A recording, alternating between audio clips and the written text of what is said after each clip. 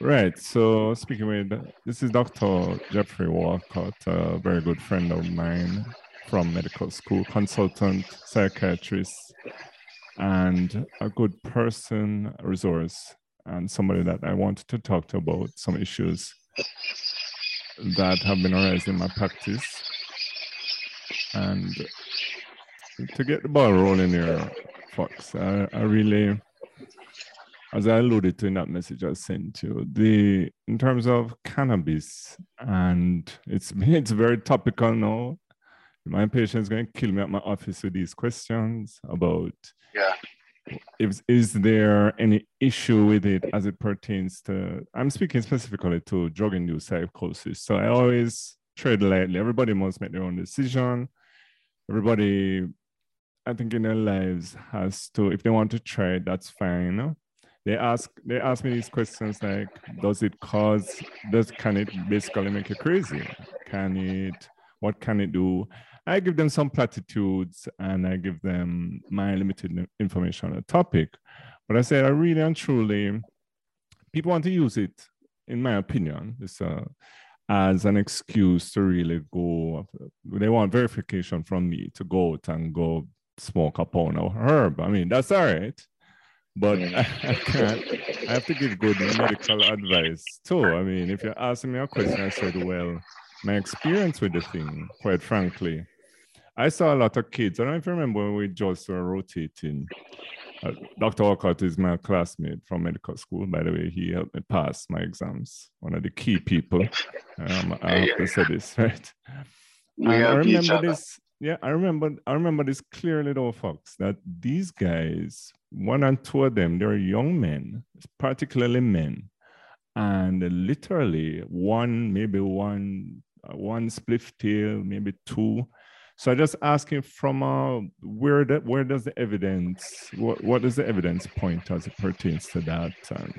And as in any kind of information you can give us, much appreciated. Well, cannabis has always been a very strong part of our history and our culture, right? And we are now in the realm of medicinal marijuana, medicinal cannabis use, but a lot of people misconstrue that. When we talk about medicinal cannabis, we're talking about CBD. Marijuana, the plant, has over 400 chemicals. The most potent of which is the THC, which is a psychoactive component, right? THC is a psychedelic. It's a hallucinogen by categorization and by characteristic. But the problem that most people don't recognize is that when you actually smoke marijuana, you're actually taking in a very small dose of THC, microdose. You're taking a much larger dose when you do edibles. And what we tend to see is that people who come in with an acute psychotic episode, and marijuana-induced issues tend to be very, very unique. There's a lot of anxiety, a lot of paranoia, and a lot of tactile hallucinations. So people will come in stripping off their clothes, climbing on the wall, and we've seen a few of those. And it's in persons who have ingested large quantities of edibles, because dosing in edibles about 1,000 times more than when you smoke it. The issue with smoking the THC or smoking the regular plant, and people talk about the lizard tail effect. Marijuana takes a long time to be metabolized and excreted from the body. In fact, you can have marijuana in the body up to as long as 6 weeks after you take it. And so if you think about an excretion rate of 6 weeks and someone who is smoking 3, 4, 5 spliffs a day, there comes a point where the cumulative effect pushes you over to the same point as if you were eating or taking the edible. And it is a psychedelic by nature. So it will cause perceptual changes, hallucinations, paranoia, and in some very specific group of people who are predisposed to having psychiatric problems, in particular schizophrenia or bipolar disorder, cannabis can in fact induce or trigger this particular illness in that susceptible group of people. So it's not without risk. Does it have benefits? To some degree. Cannabis, in essence, is very good in terms of use, things like vomiting, pain regulation. There have been some reports on the use in seizure disorders where it has been successful or useful, but it's one of the areas where the most evidence lies is with the use in terms of for persons who are on antineoplastic agents or cancer drugs and dealing with the side effects of those, which it does, in fact, have a significant effect. For psychiatric purposes, we have seen the usage of the psychedelics in general come on board with people who are suffering from PTSD.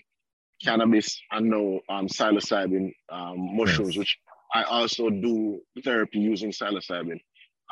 Psilocybin is a little cleaner because the effects is very time bound. It only lasts 4 to 5 hours, and afterwards it comes out of your system, whereas THC is variable and can remain in your system for as much as 6 to 8 weeks. So the issue with any form of recreational drugs, the medical recommendation is no, don't use it. In terms of medicinal use of cannabis, the medicinal use is with CBD, which is not psychoactive.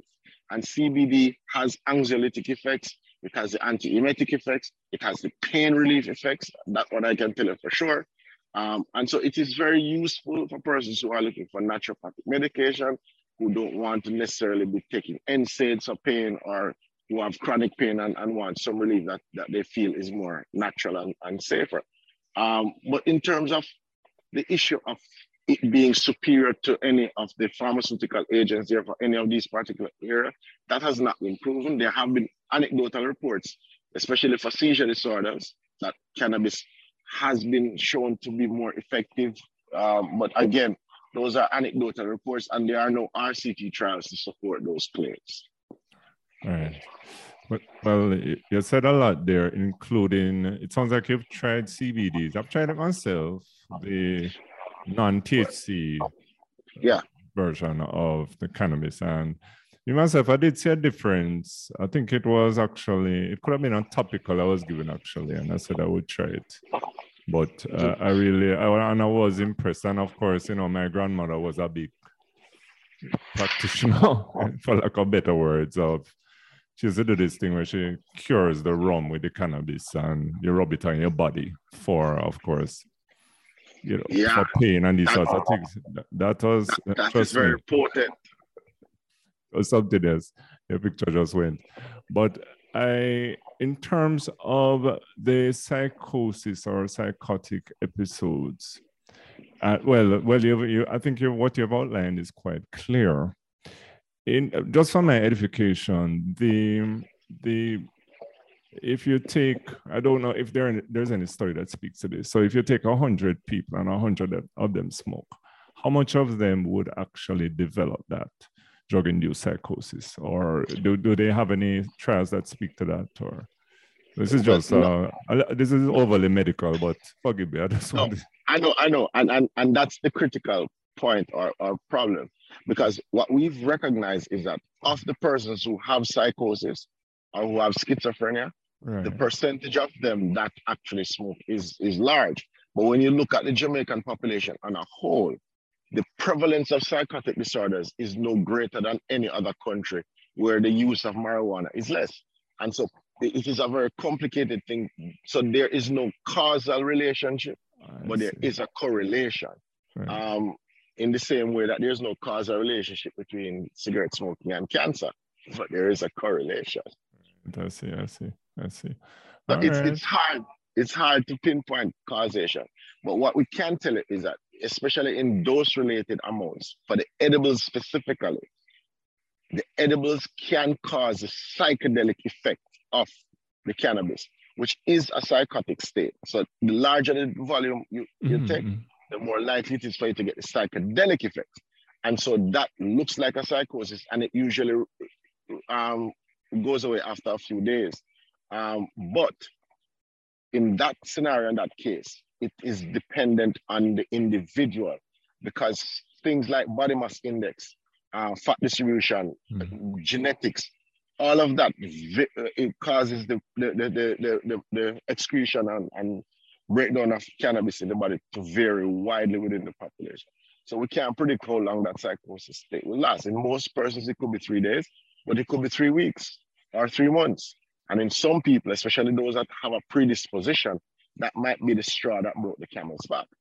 So it's always important to take these things with caution. I see. So you also mentioned the psilocybin, which is a lot of information, excitement. It's a sort of, it seems to be very popular, especially these famous people have been taking it. Medically, is there evidence that points to, as you said, you're using it in your practice, you seem to be happier with it than a cannabis? Is there the medical information in favor of its use, depending on the case? Or? So what has been happening, especially with the psychedelics in particular, is that a lot of robust studies have been done, and they have been coming out. There have been some systematic reviews. There have been a few randomized controlled trials that show that it is impactful in treatment of things like depression, PTSD, alcohol abuse or alcohol dependency in particular, to some degree in cocaine, cigarettes dependency, and in a few patients who have severe refractory depression. In fact, the pharmaceutical companies have just launched the esketamine, which is a version of ketamine, which is another psychedelic, in the use for refractory depression. So we recognize that there's value in using the psychedelics in particular. The reason why the psilocybin is a little bit more cleaner is because of the very confined window of action. It's only 4 to 5 hours in most instances, but you have to be screened to ensure that you are not predisposed to psychosis. You don't have a family history of bipolar disorder or schizophrenia, or you've never had a psychotic episode. Because again, as with all psychedelics, if you are predisposed to having a psychotic phenomena, they can actually, because how they work is putting you through a psychotic state. When you go through the psychedelic trip for 4 to 5 hours, you will be hallucinating. You will be having a break from perceptual reality. And so it is best done in a controlled setting. There are persons who microdose, but the reality is, as we know from biology, is that microdose for one person may not be microdose for the next. And we don't have any rigid empirical evidence to support what the dosage regime is like and how people respond to different dosages. So it's always best to be done in a somewhat supervised environment. It can be done in a medical or clinical environment. Certainly at my office, we provide that facility for a few hours, or it can be done with someone who has exposure or experience in dealing with what they call babysitting persons who go through the experience, or it can be done with somebody who is connected with the spiritual aspect of it, like a shaman. And we do have persons here who have gone to South America who have learned the techniques of shamanism and can help you to take that journey when we go through the trip. I currently work with one group that does just that, the Pak Shamana group. And we found that the collaboration works really well, where they go through that spiritual journey with the full trip, and then we do the psychotherapeutic work at the end. Excellent. The Pak Shamana group, I must admit, I've never heard of them. I'll send you the Instagram link. Right. You need to. Because, as I said, we are all just trying to help patients here. I said, I always encourage people to come and speak to people like you. And there is this is an interesting segue, but there seems to be a stigma attached to your profession. And I can remember, which I don't know if you remember this, when Freddie Hinkley, the late great Freddie Hinkley, was teaching us. I basically stood up in the class and told him I never thought the profession was worthwhile. And the irony is this, it is probably the most worthwhile profession in my opinion, or aspect of our profession, I should say, or specialty or discipline, because the amount of what is happening here today, a lot could be solved in my view by a little bit of psychotherapy, a little bit of relaxation, a little bit of some of your basic techniques, just to really remove stress. And I'm very impressed with the mind and these issues that I see even pop up in me at my practice every day, you know. To further talk about the psilocybin, I hope I'm pronouncing this right, the ayahuasca, yes. Right. Now that is that usage, this is all just from me being a human being on YouTube. I noticed that it's a lot of popular, I guess my content, because it's curated, is a lot of medical stuff. But I noticed that there was one gentleman speaking about, and he was speaking about depressions, and he was on Paxil at I think it could be the upper dose of Paxil he was on. And he said that he went through this thing. He did a couple of these things and he was crying and doing all of this, these ayahuasca trips, for lack of better words. And it essentially, after he went through that, he has no longer, he's never felt that way before. So depressed or sad, and it has helped him immensely. So just wondering if you have any experience or any thoughts on that as well. Well, it's the same with this. All the psychedelics work in It's the pretty same much the thing. same way. And I have had patients who have gone through 1 or 2 trips and they have not needed any further antidepressant treatment. However, that's not always the case. And I think what is most important is for persons who have refractory, because I had one patient who has very refractory depression, was not responding to the medication. And we use the psychedelics in her to actually get a response. And then we use the antidepressants to ensure that she's maintained and to keep her, because it took so long for her to get a response. But there's a lot of research now in the biochemistry of how these substances work. There's a lot of information about how it affects particular BDNF factor, which stimulates brain growth and brain cell development. And also the areas of the brain that are affected through imaging studies are the areas, it suppresses the areas that generate so-called negative affective thinking, the areas that cause rumination that you see get that light up when you have things like OCD and when you have things like generalized anxiety. It suppresses those areas of the brain, and it causes a increase in the level of some of your feel-good hormones, not dopamine, but oxytocin and serotonin. And the reason why not dopamine, because the dopamine pathway is a pathway to addiction. And most of the psychedelics, well, especially the psilocybin, has been shown to have a low addictive potential. Certainly when you go through a full trip, you don't have a desire to use it anytime soon. And it's a very intriguing and interesting thing. Right. I noticed that in addition that people actually pay to have these trips, basically. They go, this is a aspect of tourism now in South America. It's a very... Well, it's also here. But I see. We're not, so they have recreational trips somewhere in the north, because surprisingly, the substance has never been illegal in this country. It is completely legal. I see. And so a lot of enterprises are taking advantage of that. However, we in the clinical realm are more focused on the therapeutic benefit that most of our patients can get through it. And it's a big thing with a lot of the Fortune 500 guys, because it leaves you with a sense of clarity and a way. The end result of the trip or of the experience is a new way of thinking, more connective way of thinking that they have thought gives them a new perspective on life and gives them an edge over whatever they're hoping to achieve. So it's a very intriguing substance, but the research is still early, and we are just now seeing a lot of the evidence-based material coming out. And both evidence, empirical studies, as well as clinical practice has shown that it can be useful. I think the response rate I've had is similar to what is found internationally. It's about 60 to 70% of patients respond well, and you have 30 or 40% that don't. There's a 10% of persons who have a bad dysphoric experience, but I found that even with those that go through the dysphoric experience, they still gain some benefit at the end with the psychotherapeutic assistance. So it's it's very useful. But as we go back to one thing that you mentioned about the patients in your clinic, so part of the issue is, from our standpoint now, is to keep the patients with depression in your office, because WHO and most of the health organizations have recognized that things like depression and anxiety really should be primary care focus, because that's where the access to care is.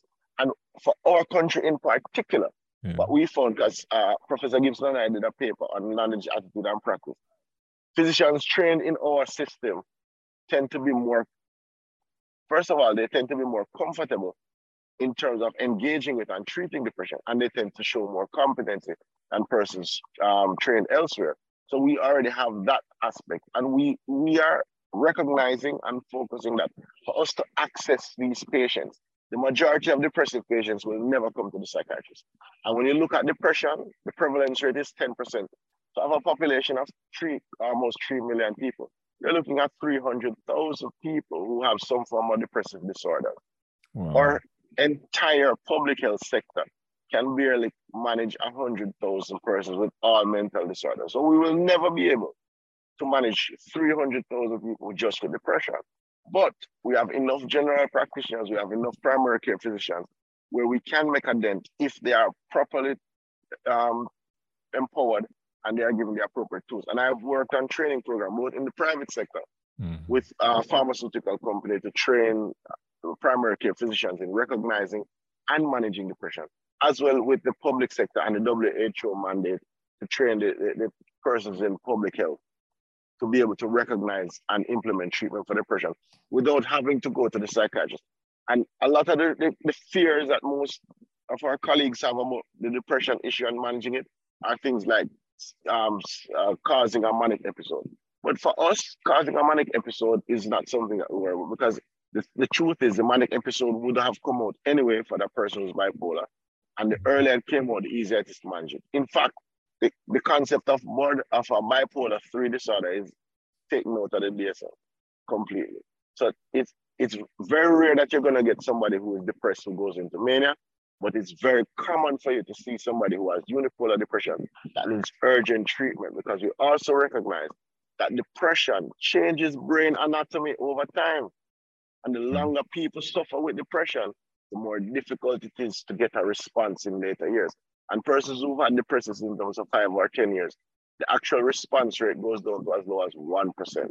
And that's why a lot of these new pharmaceutical approaches using psychedelics, using all of these things have come into play, because a lot of the patients are suffering and the suffering is intractable.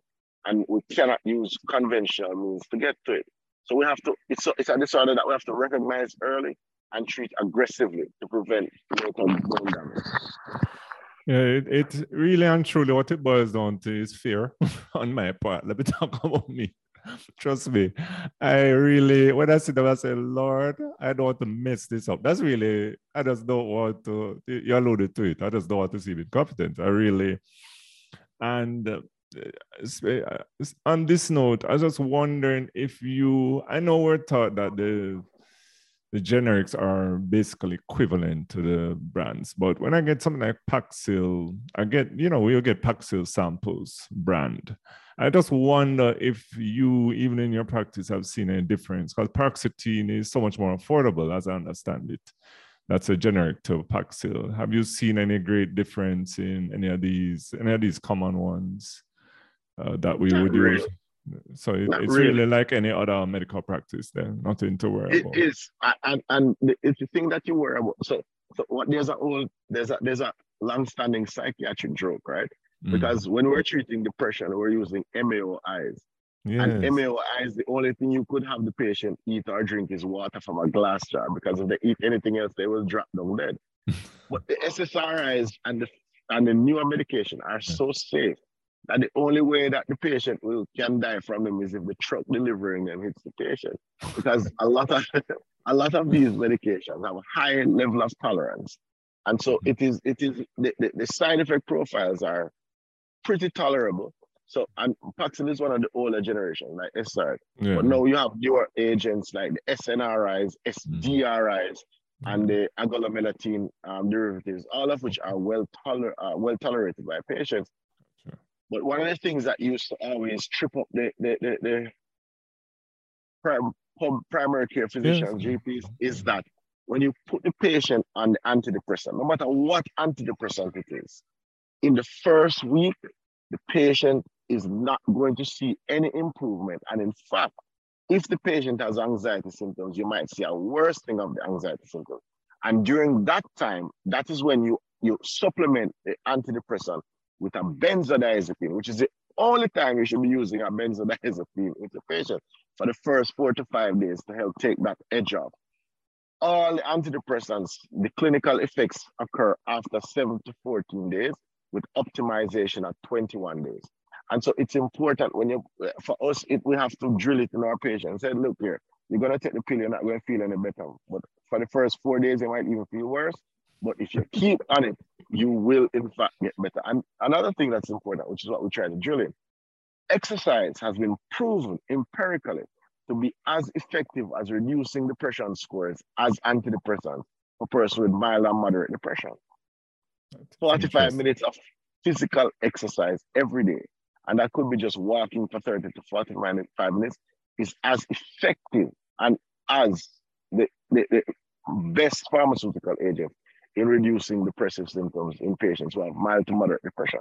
So some of these things are important, and getting your patients to understand how to take care of themselves, because a lot of people don't want to be on medication, but at the same time, they are not willing to do anything at all to address their depressive symptoms. And depression, exercise doesn't work because depression is easy to deal with.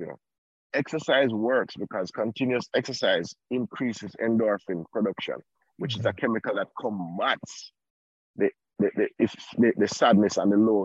It enhances serotonin activity, enhances oxytocin levels, enhances dopamine levels. So it's chemical that you're doing, reversing the sadness, because people with depression have real physical symptoms and signs: sleep disturbance, appetite disturbance, weight loss, lethargy, low movement, psychomotor retardation, and the negative thinking. Those are real physical symptoms that are occurring because there's chemical disruptions within that setup, and the emotion, the chemicals that they need to have experience a positive emotion is suppressed, and so you have to do whatever is necessary to accentuate that neurotransmitter effect and put that chemical back to where it's supposed to be. So it can either be through drugs and exercise, or better yet, through both.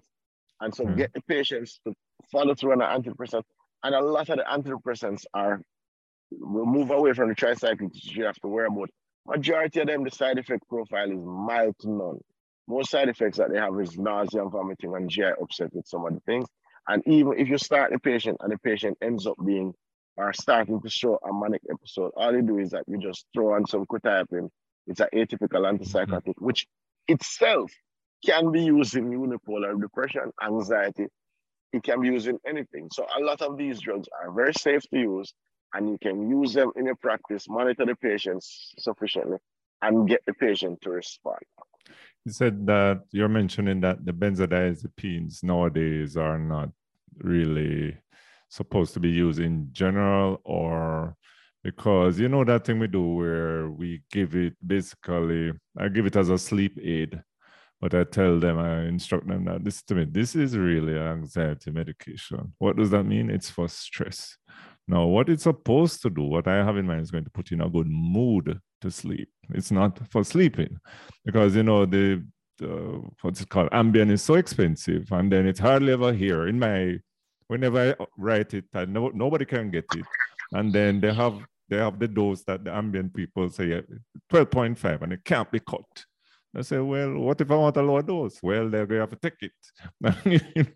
It's a very, so I don't tend to, so these people, people come to me with insomnia, and I don't know, I really, remember they're looking at me, and I look around, I always see me in my office. I say, well, this is what, and this thing they used to do at the clinics that they still do, which it looked like it's hard to get now, amitriptyline. It's right, amitriptyline out the wazoo for these people. And some of these people do well. And my theory is that they are actually depressed people. That's why they were doing well. But in terms of the sleep, you take it and you get drowsy out, then you develop that tolerance. Then you start double it. You start triple it. Then you come to me now, and then I'm going, maybe we need to say Dr. Walcott. So what's interesting is that I actually have a presentation. I'm presenting at the MAJ conference coming up. And I'm presenting on the appropriate use of alprazolam, Xanax, which is something that most people love.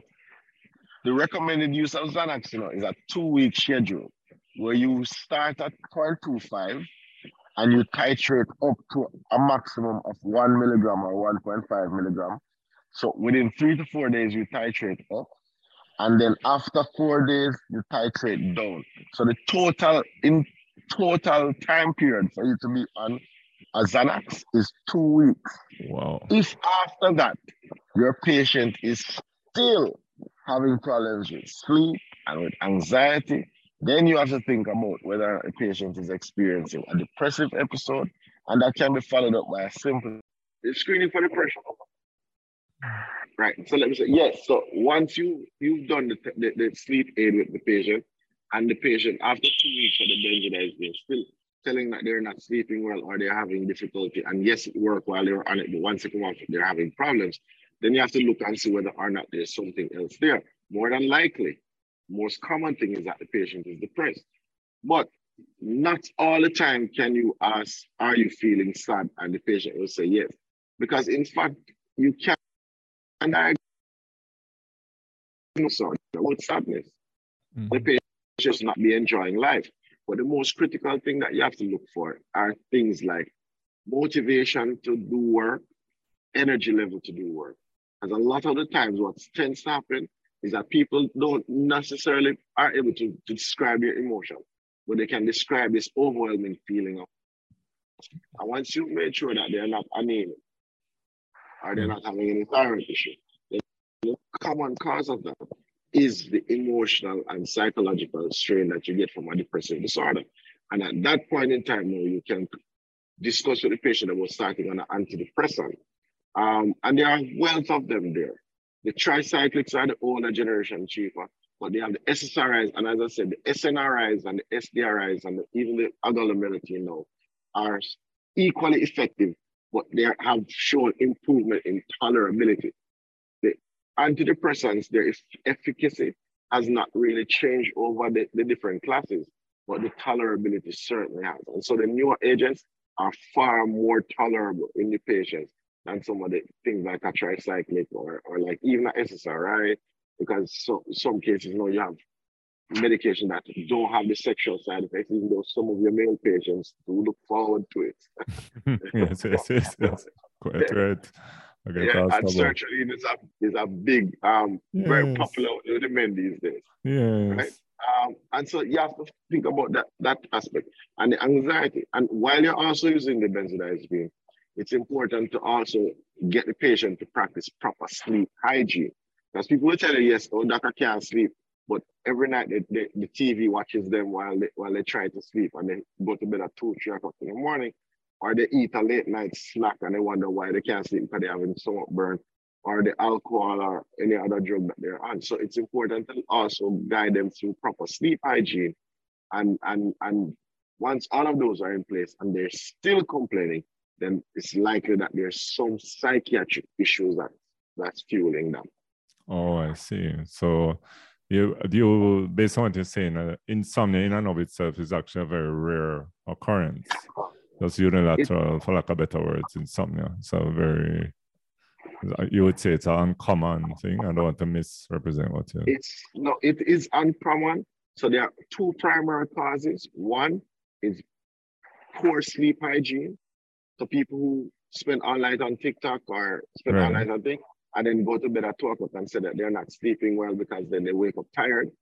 But the more common issue is that there is underlying mental health, depression in particular, that goes undetected, and that it's the depression that is causing the sleep problem. Particularly if the patient complains of what we call middle insomnia. Middle insomnia is a telltale sign for depression, where they go to bed, but they get up in the middle of the night and then have difficulty going back to bed. That's usually a telltale sign for depressive symptoms. For anxiety, patients have difficulty getting to sleep, and they're anxious and nervous, and so it takes a long while for them to sleep. But usually when you're having depressive disorders, the sleep pattern change is very specific. It is go to bed, wake up in the middle of the night, can't go back to sleep, or it pass on to it. So the sleep is interrupted, and that's usually telltale for depression. So the use of Ambien, then you would say that you in your practice, you hardly use it, or you very rarely. No, I use the sleep aids quite a lot. I use them in the introduction of antidepressants. So if I have a patient who I know has depression, who has sleep problems, I will, in the first week, I will cover that patient with an Ambien, even with an alprazolam, and do the titrated doses, so that by the time the benzodiazepines or the sleep aids are on board and coming off, the efficacy of the antidepressants will be picking it up. Because remember, the antidepressants are not going to cause any clinical relief until about 14 days time. So you have to get the patient to feel better to some degree immediately for them to continue taking the medication. I'm very, well, concerned, even though I know it's so, but the habit forming aspect of it, it's really, I get badgered for it a lot. That's it. This talking about the benzodiazepines. More so, I would say eat the Alpras and this Pharma Sciences Zopiclone. They seem to like that one a lot. I'm not sure why. So it's really, I have some people I have to be hiding from because they want like 6 months of it. And it's a lot. And I noticed that, I don't know if, I know we're in a challenging time financially, but I don't get a lot of calls if I write. I used to write 10 days on go, but when I write the more than 10 days in the past, we'd get a lot of calls about it. I know the concern about the addiction issue, but the truth of the fact is that most people who are going to become addicted would have become addicted to something irrespective. So they have habit forming behavioral patterns, and they will become addicted no matter what. But it's important for your patients who are looking for sleep relief, for them to understand, and most of them will comply when you tell them that if you take it for like 2 weeks and you're not sleeping, then come back and there's something there. You will have habit dependent patients who come in for it. And the one time I got called for a Xanax prescription was when I wrote 5 milligrams in divided doses over 1 day for 3 months for a patient. And the pharmacist called me to ask, what am I treating?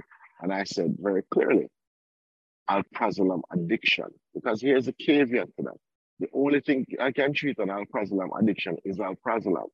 And it starts by, first of all, stabilizing the patient's daily dosage, and then gradually over a period of months, reducing the patient's daily dosage by about 25% over a 3 to 4 day period each time, until that patient is able to tolerate being off the medication. Because if you stop that patient cold turkey, the risk of seizures and death is very high. So it is pointless. So when you say, you have to put everything in perspective, because the truth of the matter is the patients who are addiction is thought to be a behavioral disorder. It's not so much a social. You have people who are, I don't want to say frivolous, but people who are occasional cocaine users, and you have people who are habitual cocaine users. It's not the cocaine that's the issue. It is the type of personality that is mixed with the drugs. You have people who are social drinkers, people who are habitual drinkers. So the addiction itself is not so much the characteristic of the substance, but it is the character of the person. And in those cases, a lot of those persons have other problems that they're going to come to you with. And what you can recognize, especially if they have issues with conflict, a lot of psychosexual issues, those persons may have actual personality disorders, and they're the ones that need to be referred to us because their management is now going to be very complicated. Patients with manipulative tendencies, lying, deception, things like that. Once you recognize those conflicts, it's important to refer them, especially if they are using the benzodiazepine in large doses. And the truth is, what they need is psychosocial intervention to help temper their impulsive need and their habit-forming behavior. So stopping them from the drug is not going to make a difference. I see. And this is very interesting for me, of course. And I keep thanking you, but I thank you again. We are very busy. I wanted to just touch on, because again, they were murder in my office about this COVID, and basically your thoughts on, well, we can go to your area, but you being a very astute, a very bright doctor, how you think have we done and how are we doing as it pertains to COVID? And in your area, I know that I've had a few patients that complain of, which is probably not directly related to psychiatry, that brain fog with the quote unquote long COVID. I don't know if it really ties to your area, but I do see enough people with that, even in my little situation, that I am just wondering if there's anything we can do about it or any thoughts. Yeah. So it absolutely is, and it absolutely does. And more in in tandem with the brain fog is the intense lethargy, the low energy, and the drainage.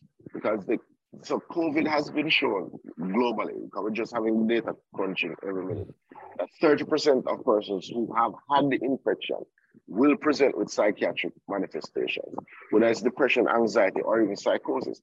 I've been seeing a lot of atypical psychotic presentations. People who present with psychosis that then transform into obsessive compulsive disorder, or people who present with psychosis that transform into depression or vice versa. And it's very complicated. One of the things that I found works well with the brain fog issue is a vitamin B derivative called arcalian, which is usually used for akathisia, not akathisia, asthenia, and low energy state. I've had patients that have responded very well to it over the month. I put them on 1 month supply and tell them to exercise as much as they can, and they usually get it. But the issue with COVID is the long-term effect is completely unknown, because we have not been long-term out of the pandemic. And I think that's what most people do not get and understand. And as the virus evolves, which it inevitably does, it is going to be in the background, because the actual mortality rate is going to shrink down as it becomes less and less virulent, but it becomes more and more infectious. So we're going to be seeing not as much death, but we're still going to see a lot of the peculiar sequelae of the illness evolving in the population. Because remember, the infection has not gone anywhere, and I think we're supposed to be in the 5th phase or 6th phase or whatever phase right now. So and when you look at previous pandemics, like Spanish flu from the 1918s, Spanish flu is still around and alive quite well, except now most of the population has some level of immunity, so the mortality rate is not down, but the morbidity impact is still very much significant. And similarly, what we see with COVID, the peculiar thing about COVID is that the large percentage of people that have long-term effects from the infection, so the morbidity issues are going to be impacting us. As to how well we have done with the pandemic in terms of a public health standpoint, the reality is this, and I've said it all the time, that the primary patient that you're looking to protect in any pandemic is the healthcare service. That is the primary patient. You have to ensure that the healthcare service does not crash. When we saw the huge death rates in Spain and huge death rates all over Europe, was because their healthcare services were overwhelmed. And so the issue of the barrier and the control of spread completely overwhelmed the healthcare system. And then everybody was dying. COVID patients were dying and everybody else was dying. So you saw that huge spike in death rate because all the vulnerable people got down. We haven't done too badly because in the first wave, especially, we're able to minimize spread where the spread was contained for a long period of time. However, we should have utilized that time period to expand out the healthcare services. I don't think that was done sufficiently, but to some degree it was. But we have never actually exceeded, in most instances, the healthcare sector. But again, a lot of that is due to our healthcare sector is used to operating at 120, 110%. So we are used to operating with results in this country. Yes. Yeah. but most of the healthcare services did very well in terms of how they managed to keep the pandemic contained. And a lot of the policies, as much as we disagree with them for whatever reason, but the truth is a lot of the policies that made sense were actually impacting, limiting spread, containing the caseload so that we did not have an overwhelming of the healthcare services. And they were, in fact, well-grounded. So I think we did better than most countries in terms of our approach to the pandemic. And given our socioeconomic stature and our socioeconomic background and our socioeconomic situation, I think we had a very balanced approach. So I do think that they did very well, especially rolling out the vaccination. Despite the important thing to recognize is that there was a huge focus on the most vulnerable. And I think that is where the most critical thing is. We have 2.9 million people in the population, but the average Jamaica's median age is somewhere around 34. So we're a pretty young population. So we have to ensure that the most vulnerable, and the statistics show 60 and over, that's where the vulnerability lies, and our diabetics and hypertension. So I think a lot of the focus of getting those vulnerable people vaccinated early, effectively, which is why we've seen a reduction in our death rate. And our death rate was actually below the world average until about the third, it was Wave. the third wave that Yeah. our death rate kind of went up to the Okay. roof. But before that, we were doing fairly well. We were always below the world average. So I think we did something, went a little awry. Either we got a strain that was a little bit more deadly, but before that time, we were still doing fairly well. And even though our death rate is still somewhere around the average. Right. I think I agree with you here, Fox, that definitely things could have been better. I certainly working in the field, and even though we don't have direct contact, we have friends in ICU and would see all this abject, these people just passing away around you. It's a very heart-rending thing. It's a very challenging thing just to hear that. People that are removed from it sort of don't get it. Even now, I would say, with all respect, and some of what was done, I just really, and this is just me, maybe it's my wrong perception. I just thought that some of the marketing money could have been spent on actually, as you say, improving healthcare. I mean, it's a big marketing spend. It's a real good, and it really was well tried. They pushed out this campaign, and people just gave us a shrug, like, okay, but you're right. The intent is I think intent is really the key here, and they had very good intentions with that. But it's this business of hindsight is really, what can you do? You're looking at it now and say, boy. Here's the thing, and I think part of the problem was either the nature of the vaccines that we went with first, that require these very stringent cold chain transportation issues. But if we had gone with practical vaccines that didn't require the particular storage issues, we have probably one of the best vaccination systems and structures in the island. Our infant vaccination rate has always been very high. And most of our health centers are equipped in the small communities to access the population and to actually roll out these vaccines. So I think that had we gotten the proper match, and I agree with you, instead of the PR, we should have done the what is proven. In other words, focus on the health centers, and because we have very, very effective public health system. We have home visits in these communities where we have people that are going for antenatal care. And so we have the structure in the health center where we could have had each health center reach their population quickly, effectively, and administer vaccines in a more effective manner than to do these huge. And if you've been to some of these vaccines, because it took me 3 days to get my vaccine, because I went to one of the centers and I was looking at it. I said, are we getting the vaccine or COVID? Because I see thousands of people. This makes no sense. And I had to leave, and I went back.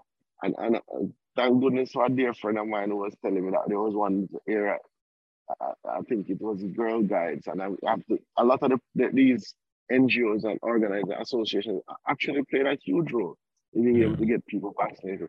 And I'm saying that this is a system that we had, the pomp and pageantry at these large venues, I don't think was warranted, and I don't think the PR issue was also warranted. I mean, I agree, we should have spent more money on just getting the vaccines to the child that all other vaccines have gotten to, because it has been shown that we can get a vaccination program done really quickly. Exactly. But I think I'm going to let you go shortly, Fox, but I just wanted to wrap up by asking some things which you alluded to. For example, you said exercise, because I get asked, what can I do that is not taking a pill to help them with, in your field, mental health issues? You alluded to some of it in terms of anxiety and insomnia. You can just practice good sleep hygiene, which really literally is just going with a routine that in the area, some people light a candle, say a prayer, whatever it is, and also exercise, which I did not know, so I thank you for that. But is there any other thing in your area, any general advice that you can give people? We tell I think he's saying Freddie Hicklin told us the treatment of stress is to remove the stress. Anyway, so I was just saying that any other of these, because I get asked this specifically a lot, anything natural or without medication. Yes, sir. You haven't actually gone left field because you hit it right on the head. Mm-hmm. Social interaction is one of the most important things in good mental health. Right. Connecting to people, connecting to others, interacting with friends, interacting with people. It's a very critical part of mental wellness and resiliency, because just mere engaging with people helps you to, one, unburden or get rid of some of the emotional and psychological stress that you go through. And the connection can actually give you practical solutions by getting a divergent view on your perspective of particular problems. And in most instances, it's just a lot of fun. And fun, dopamine is very important for regulating healthy emotions and a healthy sense of self, despite the other drugs that stimulate dopamine, which will guide you away from. But social interaction, so exercise, sleep hygiene, social interaction, and self-care. A lot of people do not understand what self-care means. And they think that self-care is some wayward thing that you do in a mountain top with a white sheet and something. But self-care is about understanding that once a week or for a short time, there has to be protected you time where you indulge in activities that are interesting, hobbies that you like doing, things that you enjoy doing, whether it's by yourself or with a small group, and that you have to reward yourself on a consistent basis throughout your time, whether it's once a week or a little fine for 50 minutes a day, but you have to provide a reward to yourself for you to feel refreshed. And it helps you to deal with the situation, difficult problems, and it helps you to deal with everything because you are focusing on that little time about getting your energies back. So self-care is important. And then there's a whole field now on the practice of mindfulness, which is the same thing, which is learning how to be present in the present moment, not reflecting about what problems you're going to face 10 years down the line or 20 years down the line or whatever, but just focusing on what do you have to be happy for today, what do you enjoy, what do you have to do, what do you have to focus on, and only focus on the step in front, one step at a time. And that's pretty much most of the therapeutic techniques. Excellent. Well, I thank you, sir. Times a million.